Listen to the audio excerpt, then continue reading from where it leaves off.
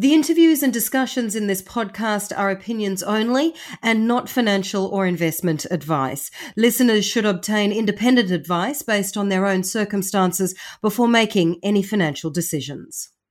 This episode of the Stock Insiders podcast with me, Oriel Morrison, is sponsored by Barclay Pearce Capital, a leading Australian corporate advisory and equities trading firm. Focused on your vision, Barclay Pearce specialises in making it a successful reality.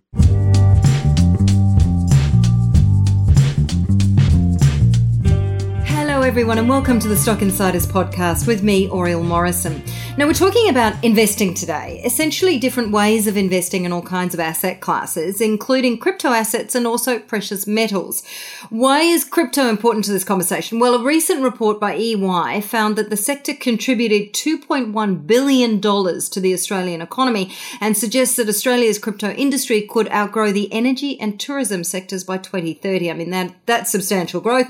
That's a reason to talk about crypto. But of course, as I started off by saying, we're talking about other asset classes as well. So we're talking today to Ian Lowe, the CEO of Daxi, which is essentially an investment platform. Ian, welcome. Great to be with you. Thanks for having me. Lovely to have you with us today. Now, Ian, you're an experienced leader. I've had a look back at your experience in the past, and you have been in leadership positions for a long time. So how has that brought you to where you are today? Well, look, I've been really fortunate to work in technology, and in particular platform-based technology businesses for well over 20 years, and over that period, I've particularly focused on businesses that are innovating in their chosen field. So these are established industries, but through technology going through a level of disruption that creates opportunity both for those companies and the clients they service. So, my journey has taken me through various organisations that have a focus in digital media in particular, more recently.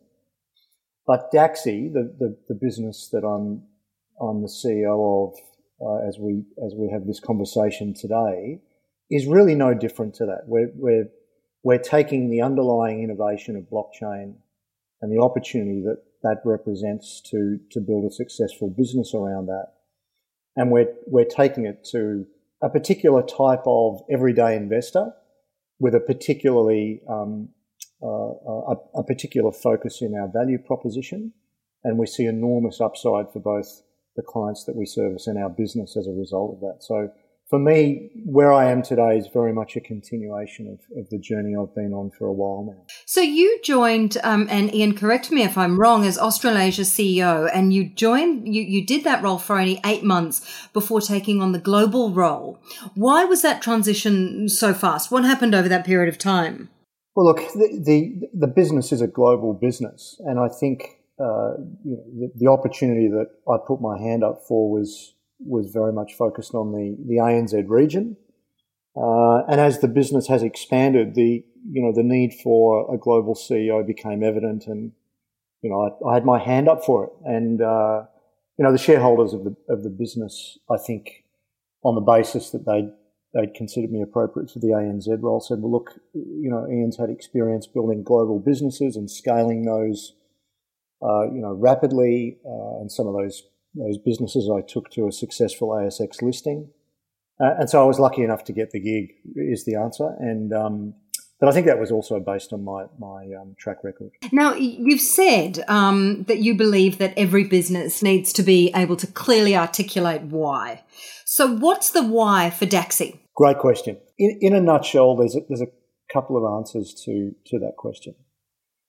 The first is that the founders of our organisation recognised a number of years ago that digital money is an inevitability. It is really just the next stop on the digital journey, where we started with digital communications and digital transactions. Now we're getting to digital media, and digital money is really the next evolution of that. And some people call that Web 0.3 or Web 3 rather, and there are various names for it. But the idea that the digital journey would continue into the way that we store and trade value in its various manifestations is, I think, widely accepted and a complete inevitability, with or without Daxi and with or without any number of other major well-known organisations in the space. And that's about the underlying innovation of blockchain. Now with that, we recognise that there's an opportunity to open up investing for the creation of long-term wealth to everyday investors in a way that blockchain permits us to democratise or give the everyday investor access to investment opportunities they otherwise would not get access to, in a way that we think is profoundly exciting. And what that does is it creates a whole new paradigm in terms of participation in the investment landscape, particularly from a wealth perspective. So that is medium to long-term investing with a focus on creating wealth over the medium to long term. And that opportunity is fundamentally global. And so that is why Daxi exists. Our role is to help everyday investors build wealth over the medium to long term through the underlying innovation of blockchain. And we do that in a couple of different ways, but that is in essence the answer to the question. Long term, what's medium to long term to you? Well, it means 3 years plus. Long term is a relative, the definition of which that is subjective, but certainly it means 3 years plus. And for most of our clients, they take a 3 to 5 year plus view of their investment and the return on that investment. So is this why you often emphasise that Daxi is not a trading platform? It is an investing platform. That's absolutely right. So we are not a trading platform, and the distinction between a trading platform and a wealth platform or a platform built for investors is really quite significant. The first of those is that what characterises the trading dynamic is often younger, male-dominated, placing small, often very speculative bets, looking for a short turnaround to a payday. So if we look at crypto, it's a classic example. You know, you've got a lot of 20-something males placing $100 bets on cryptocurrencies that are relatively obscure and hoping to make money in 14 days. Right, that characterises the early stages of the crypto market. What we see in crypto assets is a subset of those assets that will provide genuine value over the medium to long term. In other words, the value in those assets will increase significantly. And that's based on the strength of the underlying business, the strength of the underlying use case, how well that coin is supported, its utility, the breadth of ownership, a whole range of different criteria. And so what characterises an investor that might be interested in that sort of criteria is really very different to the traders that speak to the early stages of the emergence of cryptocurrencies. So we're focused on an investor mindset that is not, punting the money they can lose, but judiciously and very carefully investing the money they can't lose, which is typically, obviously, larger amounts, but based on an understanding of the underlying investment case and giving it medium to long-term timeframes to deliver. So talk to us about what Daxi offers, because specifically your bundling and tokenizing of precious metals. I mean, you've talked about crypto, and we'll delve into your Daxi chain and Daxi coin as well. But talk to us first of all about Daxi bundles. So this is one of the ways that we've had really great success with these bundles, but this is one of the ways we're trying to make the entry point into crypto assets as frictionless as possible, particularly for the first-time crypto investor. So a typical Daxi first-time investor or client wants to put money to work. They probably have a self-managed super fund, but they also may not. This may be just money that's lying around in an account getting 0%, and they want to put it to work. So a really sensible entry point for that type of investor is a bundle where they can acquire multiple crypto assets, all of which have been very carefully vetted by DAXI. In other words, we only provide a carefully selected subset of cryptocurrencies in our platform based on our performance criteria. So it's a curated catalogue of crypto assets to invest in. But we also make them available as bundles. And what this allows, particularly, as I say, the first-time investor to do is to acquire multiple curated crypto assets in a single transaction. It speaks to the well-held and I think appropriate strategy of saying, well, let me diversify my position so that I'm managing my risk.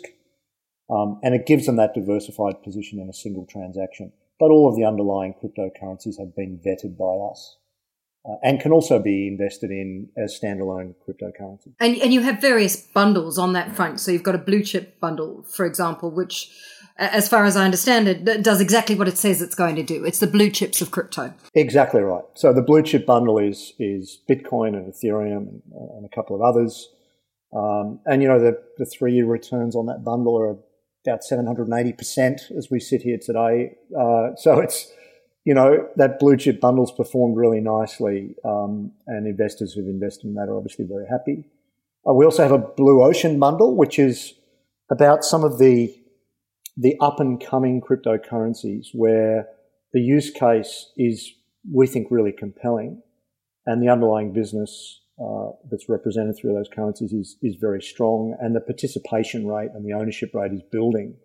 So we think that, in particular, some of the upcoming coins that are real infrastructure and enablement plays, so a little bit like the telcos and the data centers when the internet was becoming real, we think they have a really good future. And so we've carefully selected some of those real fast-moving, up-and-coming cryptocurrencies into our blue ocean bundle.